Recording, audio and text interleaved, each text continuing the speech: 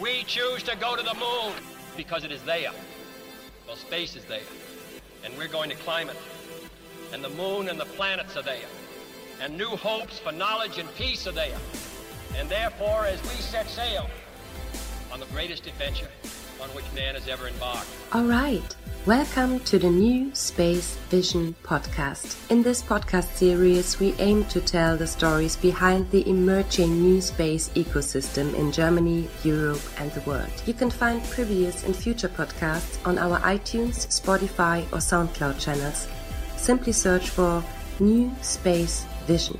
New exciting interviews, blogs, meetup events, conferences, the newsletter, or other projects can be found on our website, newspacevision.com.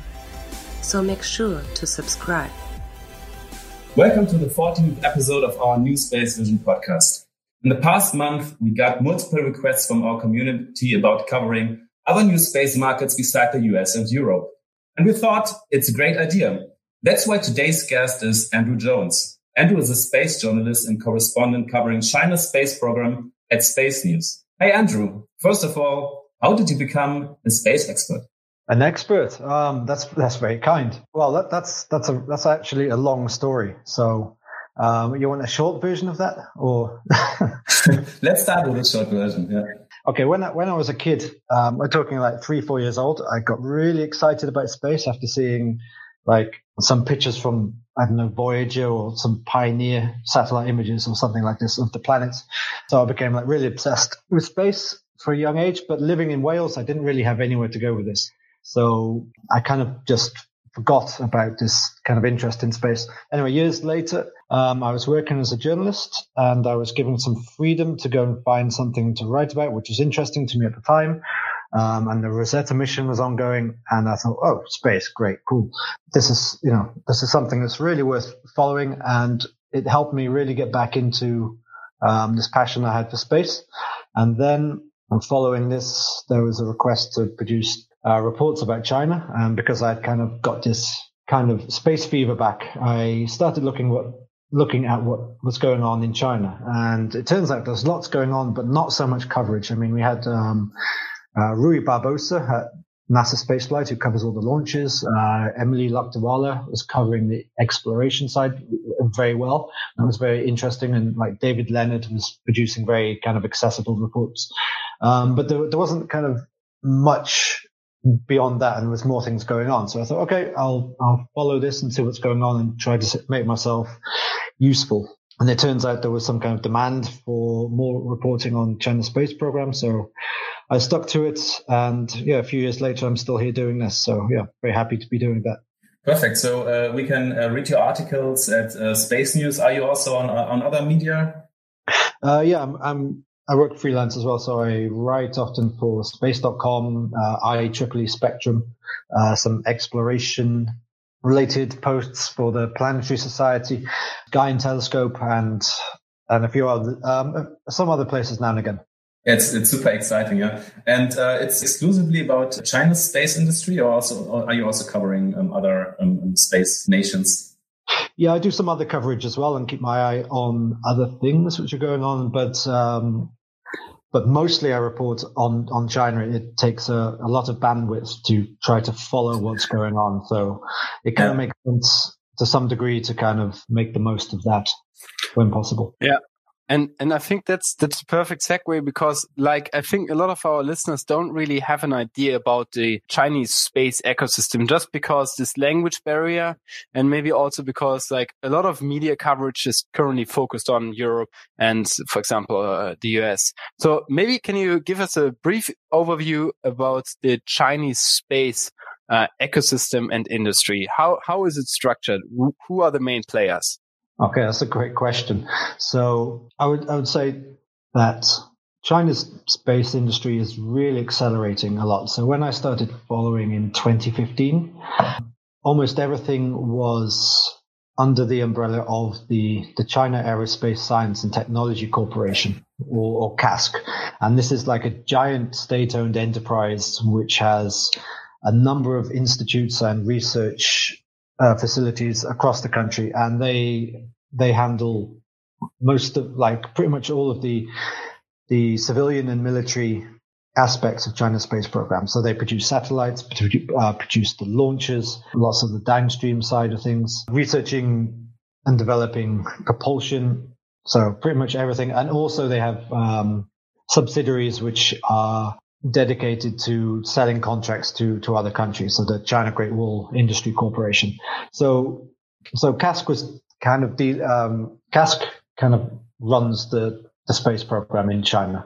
However, since late 2014, there was a government decision to open up some portions of the Chinese space sector to private capital. So since then, we've seen kind of a sister giant state-owned enterprise called CASIC. They've started developing their own launch vehicles from their missile technology. So they're developing and launching solid rockets with small satellites on board. They're also developing their own satellite constellations. But also we've had what are nominally private companies emerge, specifically in the sectors of the launch sector and small satellites. So what we're seeing now over the last 2 or 3 years is a real acceleration of the launch rate. Lots of different players becoming involved in the space sector, and lots of different constellations in satellite communications, in remote sensing, and so on, coming online and being developed. Okay, to summarize it, there's CASC, the state-run organization who previously owned the space sector or did everything in the space sector, both for military and civil organizations. And now, since 2014, the market opened up. We see, I think it's called COSIC, right? Which are also building, exactly, CASIC, which are also building satellites for commercial purposes, and then a lot of new space companies. We're gonna cover them in more detail in a second. Okay, thanks. Okay, and one other player I should mention would be the China Academy of Sciences, which is kind of like China's national academy. So they have been involved in developing and manufacturing satellites, particularly small satellites. They also have some launch vehicle technology. They've been mostly, well, I think exclusively it's been suborbital, but they have some expertise. So this CAS, this Chinese Academy of Sciences, they have, well, not just, but in the last year or two, they established a spin-off, which is called CAS Space or Zhongke Aerospace, 2 names. And so they're looking to develop reusable liquid launch vehicles. I think they're going to first launch a solid launcher. But yeah, CAS is the Chinese Academy of Sciences. That's another major player we don't hear about so much, but they have lots of talent and lots of technological capabilities. So they're another player in Chinese space sector. It's super interesting, and we're also going to go deeper into the private ecosystem soon. But what we are also always wondering is actually, like, we are comparing Europe with the US, like the new space ecosystem. And I mean, you said in your intro that you're also covering other countries, of course. So maybe can you tell us a bit what you think are the key differentiators between the Chinese space ecosystem compared, first to Europe and the US? Okay, that's a tough question because I don't really, as I said, I kind of came to this a bit late. So space wasn't something which I kind of grew up with, living in America and being like a state over from a launch site and being lots of TV coverage and so on. So honestly, when I started trying to cover space, I'm looking at a rocket and thinking, okay, why is this one 2 stages and this one's 3 stages? And what are these different orbits and whatever? So, really starting from the very bottom, trying to work out what's going on. So yeah, it's a bit hard sometimes to make a comparison. I would say there are quite a few differences. If we look at the US, it's clear that China is kind of taking some lessons from what it sees going on in the United States, and they realize that having this purely state-owned space sector isn't the way to go in a number of ways in terms of innovation and being more nimble. Also, I would say that because it's starting so late, so it's only started in late 2014, the investment environment is much different to to the US, and also the kind of downstream application side, that there's a lot of catching up and lots of development needed in that sphere. So it's a very kind of nascent, very, very young, very active, but very, very, very young. And also in terms of, say, business plans as well. And you have lots of companies in the launch sector and small satellites and planning constellations, but what their actual business plan isn't really so concrete or so clear. So China's trying to learn lessons from what they've seen happening elsewhere, but naturally they're quite a few years behind. But it's interesting that you already say that they recognize that purely state-owned sector is not the way to go, and that you need this private sector, which is great because we're going to cover the new space industry later. One thing I also want to understand, or maybe you can give us a statement about the collaboration actually with other nations, if we don't limit it to the government or the private industry, because we've seen a lot of collaborations in the space industry over the past decades between Europe, US, Russia, Japan. How is the mentality regarding collaborations in China? Yeah, it's a good question. So we'd have to go kind of really, there's been different phases, I would say. So historically, going back to the 1950s, China started out by cooperating with the Soviet Union, receiving lots of technological support, copies of the R5 rocket and engineering skills and so on, to try to help China develop its own missiles and, by extension, launches.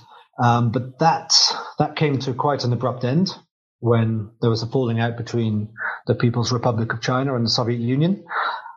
So China's been forced to kind of go it alone, especially during the Cold War, where it was neither, there was tensions with both the Soviet Union and, of course, having no relations with the United States. So China was really forced to develop things by itself. In the 80s and early 90s, there was some cooperation or at least links between the United States and China in launch services. But I would say after the fall of the Soviet Union, there were periods where I think this is mostly unofficial, but there was some technology transfer from the former Soviet Union to China in terms of launch vehicle technology and maybe something related to the human spaceflight program, the Shenzhou. But also there has been lots of kind of in the sphere of space science, particularly the European Space Agency and China have been working together on a number of projects. So China has benefited from working on space science projects like the Double Star project, which I think that was in the early 2000s. They've done, I think they're planning a solar observation and Earth atmosphere mission called SMILE.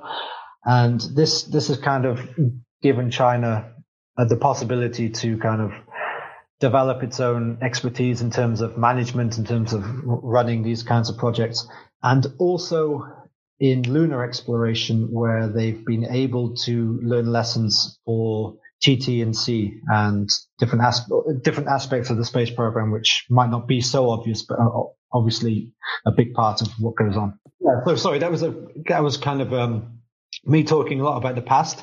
At the moment, China is trying to court different countries, particularly through the Belt and Road Initiative, and also through the Chinese space station, where notably it signed a deal through the United Nations Office of Outer Space for sending, I think it was like 17 payloads or payloads from 17 countries and organizations to the Chinese space station.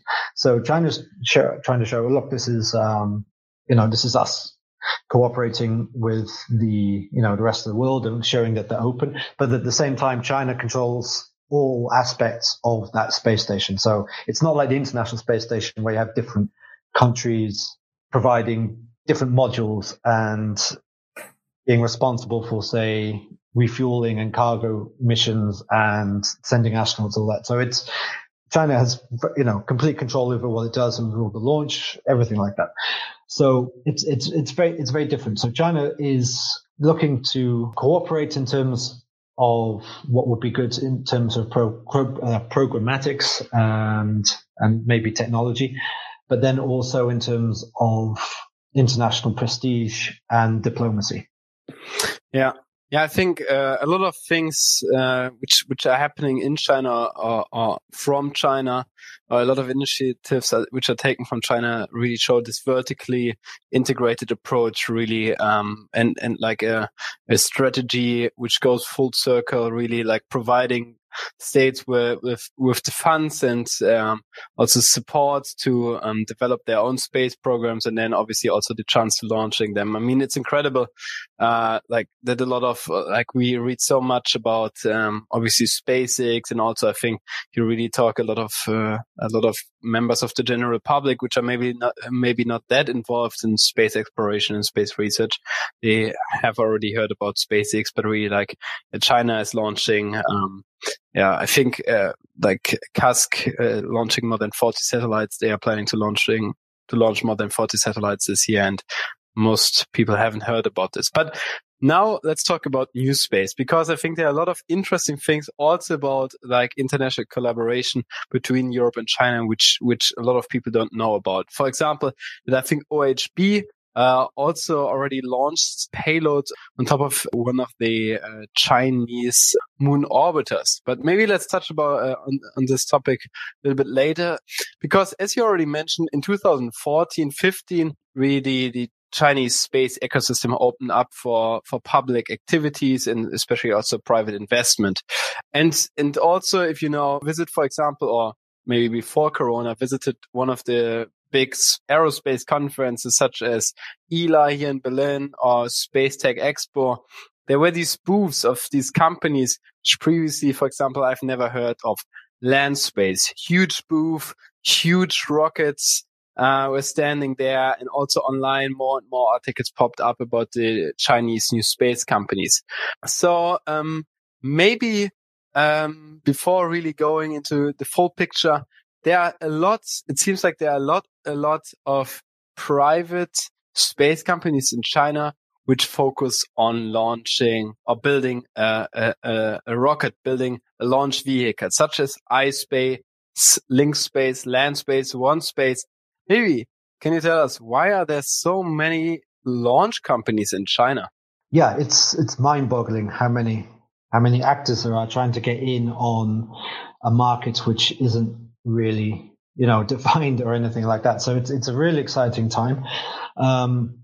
So we talked about CASC and CASIC and the Chinese Academy of Sciences earlier. So when there was this opening of the space sector, a lot of people who were working for these traditional space players, they were thinking, okay, what can we could possibly, make our own company here and develop our own launches and start, launching our own constellations or launching for others and so on. So why there are quite so many, it's hard to say. There's no definitive answer. However, looking at what's going on, you can see that each of these companies has its own kind of approach and maybe has something differentiating them, such as the fuel, the propellant which they're using, or the size of the launcher, or then there might be a company which is looking to develop just the engines rather than the launchers. So I think I've got a list somewhere of the companies which I've actually come across and found them to have actually some kind of solid plans, or at least well laid out plans. And I think I've got a list of about 25 different companies. So I think right at the top of those would be the four that you mentioned, which would be Landspace, LinkSpace, OneSpace, and iSpace. So 3 of those have started out with small solid launches. Since 2014, you've had lots of expertise and lots of people who have been working for traditional space actors like CASC and CASIC and maybe the Chinese Academy of Sciences. And they've been looking at developing their own launches. Now, they have each developed or come up with an idea which is somehow differentiated from the other. So if we look at Landspace, They started with a solid launcher that failed, and they've seemed to have left that behind them. They aren't going to be launching the Juche 1 again, and they are developing what is kind of a medium lift liquid methane and liquid oxygen launch vehicle. And that's, I think they're looking at launching at the middle of next year. So at the moment, it's looking like the middle of 2021. iSpace has taken a similar path. They had a Hyperbola 1, which launched successfully first time in July 2019, but they're moving on to also a liquid methane launcher, which will be not quite as capable in terms of payload capacity as Landspace's Juche 2, but certainly in the same kind of ballpark. And they're also, I think they're going to have a second launch of this smaller solid rocket in January. So that's another thing to look out for. LinkSpace is interesting. They were, I think, possibly one of the first companies to emerge, and they've gone straight for the route of developing a vertical takeoff, vertical landing launch vehicle. But they had a hop test, I think, a few hundred meters in August last year, and they were planning to do launches to around 100 kilometers in the 6 months or so after that. But we haven't heard anything from them. So the idea is that they're having funding trouble. OneSpace has been focusing on solid rockets, so small solid rockets, and building up into larger launch vehicles. And at the same time, which is rather interesting, so you have these kind of nominally private companies which doing their thing. At the same time, you have these traditional actors. So CASC and CASIC are they've started their own spin-off commercial companies, which have been launching solid launch vehicles. So CASIC has been launching Kuaizhou rockets. I think the Kuaizhou 1A has been launching something like a capacity of around 200 kilos to LEO. And then they tried to launch a larger one, which is about a metric ton to LEO, called the Kuaizhou 11, but that failed earlier this year. So what we have is lots of commercial companies, both private and spin-offs from the state-owned companies, and they're all competing for commercial launch contracts. So looking from the outside, you're wondering, okay, why are there all these companies, particularly if you're trying to nurture a private sector, why are these state-owned enterprises also competing? So it's very interesting. Alongside there's also very interesting companies like Galactic Energy. So they're taking a similar kind of route where they're going to launch a small solid rocket, and that launch actually could be the first week of November. So that's something to really look out for coming up. But they will also then be switching to liquid launches, and those will be larger ones. And the idea would be, like with Landspace and with iSpace, these would be reusable. While iSpace and Landspace, they're doing liquid methane. Galactic Energy, they will be using kerosene, so more like the Falcon 9. The idea that you can take from this is that these traditional space actors in China, they have certain technologies for launch. So through this national strategy called the military civil fusion, it seems that these companies, if able to apply to use these technologies to develop launch vehicles. So it seems like that China's clearly had some capabilities with liquid methane rocket engines. So that technology is being transferred to these companies. And the same with the kerosene engines, which China's developed with the new Long March 5, 6, and 7 rockets. So that technology is maybe something which Galactic Energy has been able to get some kind of assistance with, and so on. So there's So there's other companies. Deep Blue Aerospace is a very interesting one. I think that's Kerolox, so something similar to Galactic Energy. Jiuzhou Yunjian, they're developing liquid methane engines, and I think that they had a deal with LinkSpace, so they would be providing the engines to LinkSpace for their rockets if we get to see them launch again. Space Transportation are developing some kind of reusable rockets, and they are kind of like space planes for the second stage. What else? There was this Caspace or Jonker Aerospace. which I mentioned earlier. So then again, they're developing their own sets of solid and liquid launchers. Yeah. And there's others on this list. So what I believe is like what definitely came 100% through was like there are a lot of companies with a lot of slightly different like developing and then also deploying such a solution is much more difficult. But like if we look at the European market, there are obviously maybe a handful of companies which you could really consider to be on the way of building a launch vehicle. If you look at the US, maybe they are a little bit more. But really, how are these companies funded in China? How are they supported? Because it needs money to build any kind of rocket test stand. It needs a lot of money to build any kind of prototype, and even needs a lot of money to build at least a sounding rocket, which at least looks at it would be the predecessor to a orbital launch vehicle. So how is the funding in the space sector, and how are, for example, really the front runners such as Landspace and LinkSpace, iSpace, how are they funded? Maybe not each company, but more in general. Yeah, that's a very good question, and it's one which a lot of people immediately start asking when they see all these launch vehicles. When I've spoken to a few of these, they will say that they don't get major amounts of money or any money even from the central government. They may have some kind of financial assistance from this group called SASTIND, which is in the government setup and that oversees the space sector.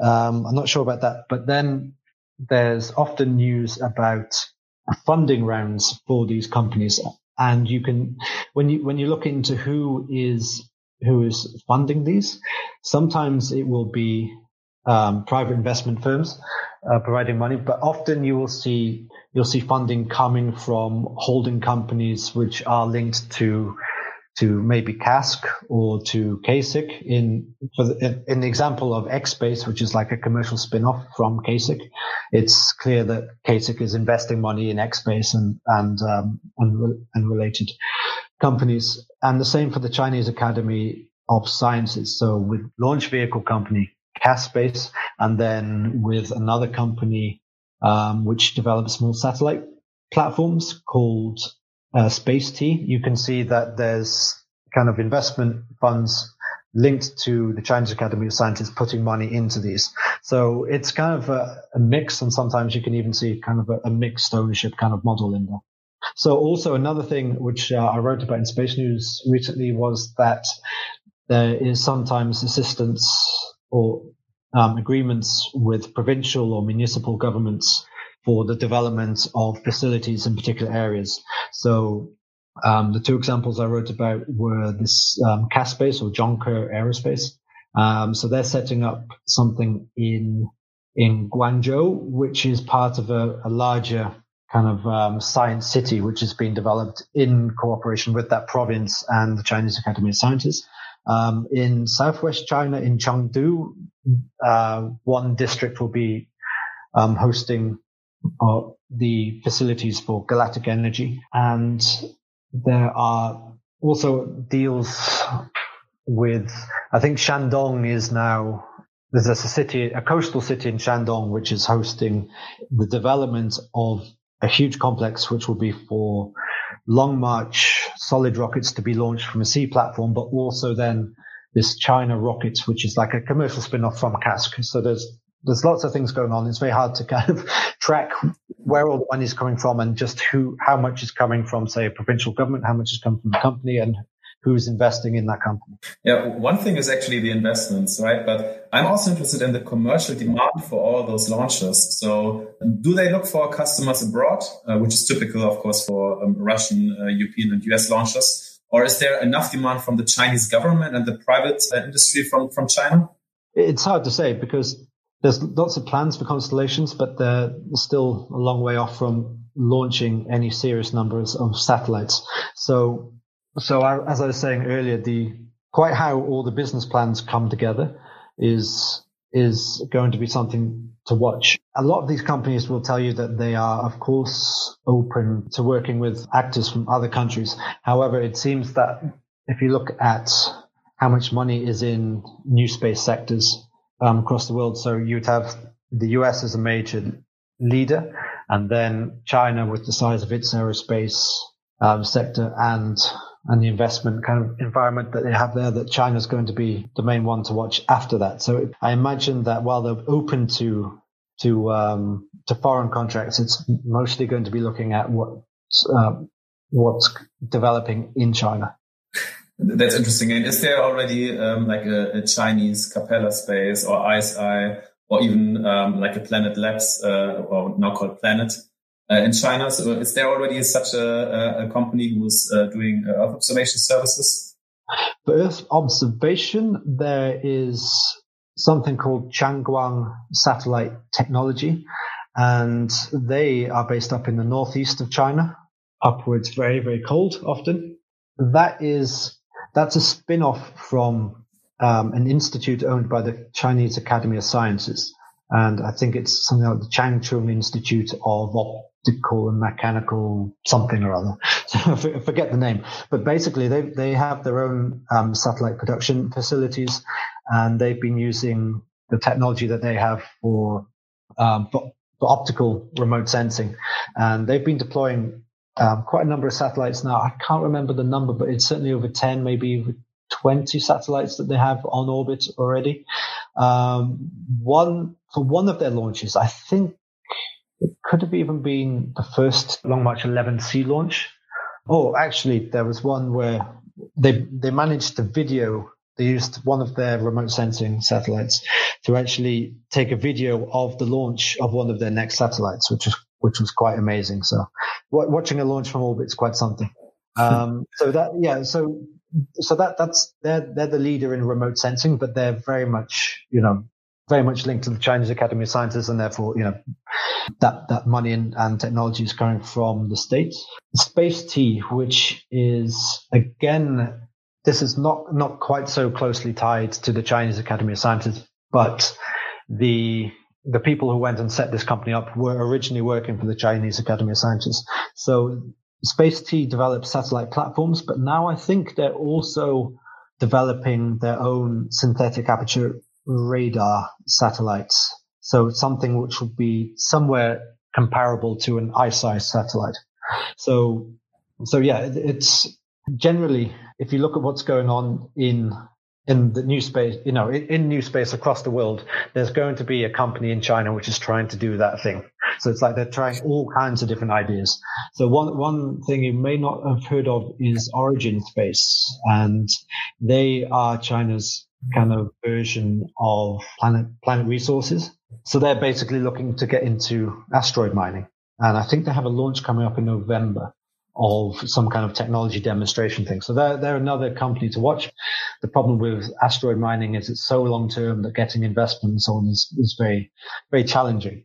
Yeah, that's interesting because there were also Chinese investors investing in Moon Express and Planetary Resources. So maybe before we go to the next topic, I have another question regarding this. Like Chinese investors seem to invest, they're interested in new space and do not hesitate to go beyond their own borders. So Chinese investors are investing a lot in the US and other countries. Do you also see it the other way around? That, for example, US investors are investing in China? Not so much, but there was an investment round. I think it was either Landspace or iSpace. I can't quite remember which, but that was in the last couple of months. And one of the leading investors of that round was kind of the Chinese arm of a US investment firm, if I get that right. So there is some kind of interest, but obviously, given the geopolitical context, the investment environment is not great, I would say. So, but that's not something that I've actually looked at in depth. It's something that I kind of come across in bits and pieces when I get the chance to cover like a funding round or something like that. So these news stories always lead to more questions than you can possibly answer. So it's exciting, but it's also mind blowing and very, very challenging to kind of, Would you say it's possible, like for us, like, because it's really for us obviously difficult from a language barrier, but that's a barrier definitely which can be taken, because Daniel and I are, next to being the host of the New Space Vision podcast, are the founders of an Earth observation company called LiveEO. And do you think we would be able to procure satellite imagery from Space YT, I think it's called, and the other company you've mentioned? If I understand, there is a company called Space Will, and they sell. They're the company which is kind of, I think that they're somehow linked to CASC. They're like maybe a commercial spin-off, or somehow they have a relationship. And they are the company which is kind of tasked with selling Chinese Earth observation data abroad. Now, I don't know how that works in practice, and it's not something that I can actually, advise on or say that you should do this, because, I'm a journalist and, I really can't go saying. Sure. So my understanding is that, there are ways of Chinese companies selling their Earth observation data, whether that's just from the state or if it's from commercial constellations. I guess it is also from commercial constellations. So it's possible, but the actual, whether this is wise or whatever, that's completely another question. And there's also the Head Aerospace, so it's called Head Aerospace company, founded already in 2007, which I'm right now in contact to. And they also they opened up offices in Europe and so on. And I think it was like the first time they contacted me this year. Like they have access to more than 40 satellite-based Earth observation, with more than 40 sources of satellites. And I think it's opening up, but maybe more details in another podcast. Head Aerospace is a very interesting company. So I think they have an office which is right outside ESTEC in the Netherlands. Exactly. So it would be very interesting to do some deeper research into their relationships and who they work with and so on. It's certainly a very interesting case. So they're international, but also very closely tied to CASC, if I understand correctly. Yeah. And they also have big ambitious plans, like more than 20 launches scheduled by 2022, so that they have access to more than 80 Earth observation satellites. So it's also interesting to see this. Sorry, do you know the name of the satellite constellation which they're planning? The Skywalker constellation. Yeah. Interesting name. Yeah. So. We can see just in general that there's a lot of going on. I was wondering, you already mentioned like there's funding coming from the local government versus the state government. How is the support? Is there an overarching trend in the way like new space is encouraged by the local governments, and how is there some kind of maybe competition between the local governments and the central government supporting these efforts? Because right here in Europe we are, and also in the US, like state support also of private companies is a major thing, and we also see it in Europe, right? The Scottish government supporting the Scottish launch site. Then the Swedish government is putting 60 million kronas into the Kiruna launch site, and so on. Is there also competition between the different provinces in China? I would imagine so. So the typical idea that we have is that China is very much controlled top down. However, the provinces have a lot of autonomy and like to exercise that when they can. And it's likely that they would be interested in looking to something which is seen as a new driver for economic growth. So I can imagine there being competition to, attract certain companies into different new areas for economic growth inside these provinces. Quite how that plays out, I don't know. I've actually been planning to speak to I have someone in mind I'm meaning to speak to kind of help me get my head around how that would all work and, the relationships and so on. So that's something that I'm looking into, especially now as we're seeing, these kind of deals, as we mentioned, with Galactic Energy and Jonker Aerospace. That's something that I need to follow up on. The one thing is that there is, at the moment, whenever we have a news story like this, then there's assumption that China is, subsidizing heavily subsidizing or then, trying to undercut different players on the international launch market and, trying to cheat. So it's the kind of news environment and the understanding that we have with China means that we see things in certain ways. So it'll be valuable to get an idea of exactly how that works and try to make it clear.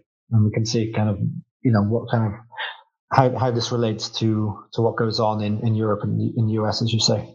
Maybe as a follow-up to that question. So, obviously, you just mentioned that some of these Chinese companies and also maybe CASC are trying to undercut the global market with very low prices.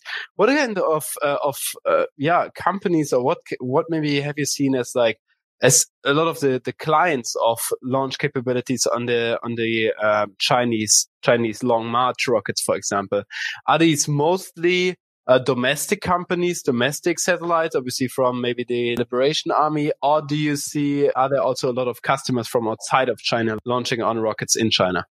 It's very difficult to launch on a Chinese rocket if you're outside of China because of the US ITAR restrictions, so the International Traffic in Arms regulations. They restrict what technologies can be, sent to China, basically. So it could be something as simple as a radiation-hardened microchip. Well, which might not be so simple, but if you want to build a satellite, you have to, and then launch it on a Chinese rocket, you have to make sure that there's no US technology in your satellite, which would then go onto a Chinese rocket, because then you'll fall foul of these regulations, and that will not be a very good time for you. So the US, in response to allegations of China stealing technology in the 1990s. This goes back to a case with Hughes Aerospace launching on Chinese rockets, and there was a failure, and how Hughes Aerospace helped them was, a big scandal.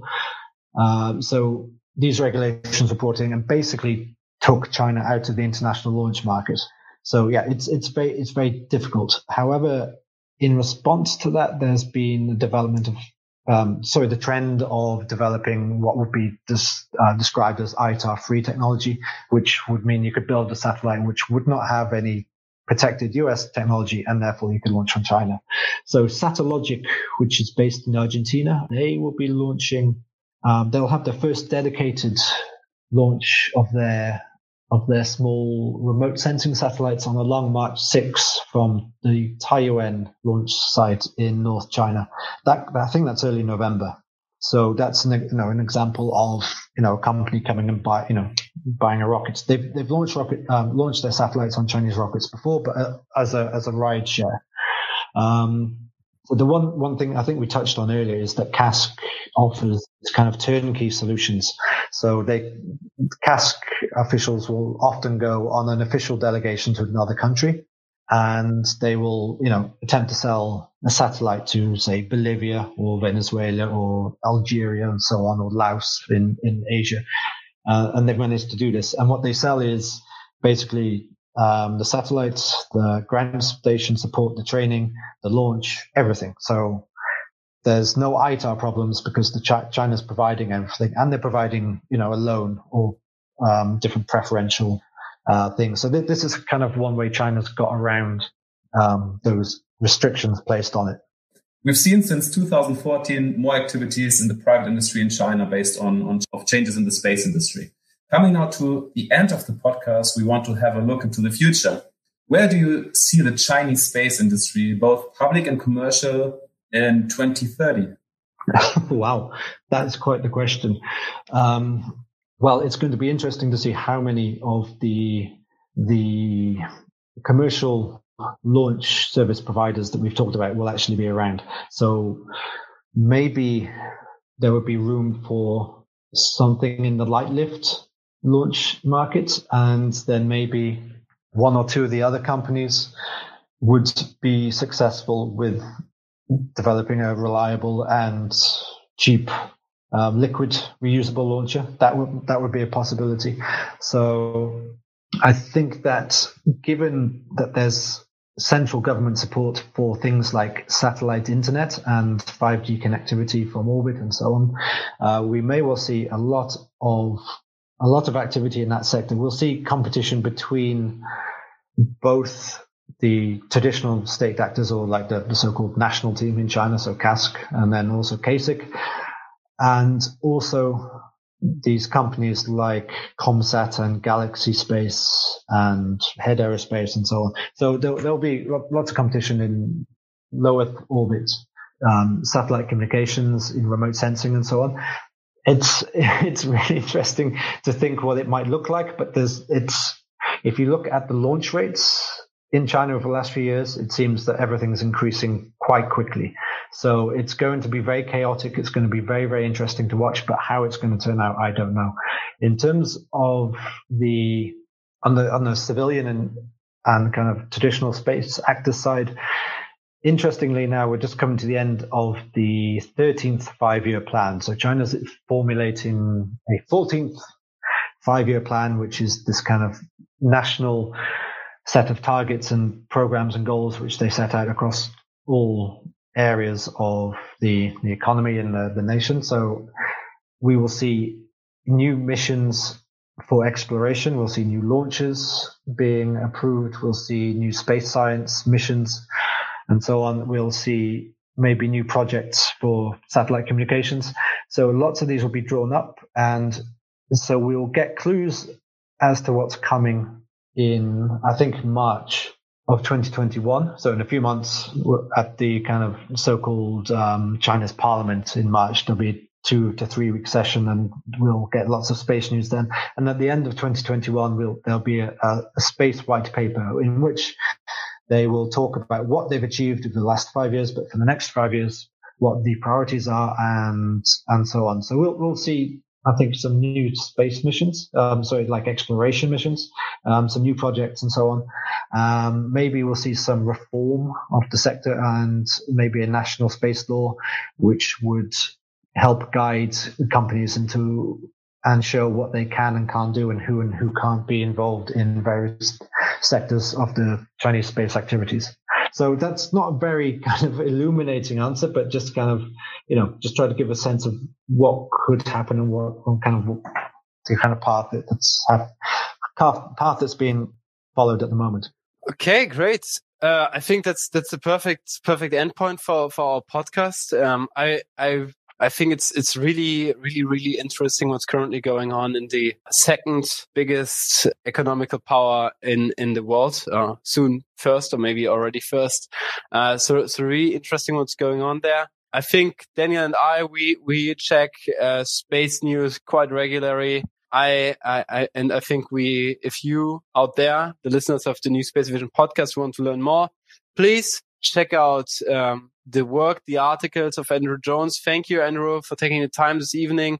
Thanks, Nina, for organizing this podcast. Thanks, Jiva, for cutting it. Thanks, everyone out there, for listening to 14th episode of the New Space Vision podcast. Watch out for the next one. Thank you very much. So, that's it. This was another episode of the New Space Vision podcast, and it won't be the last. We have already lined up a few new, interesting, inspiring guests.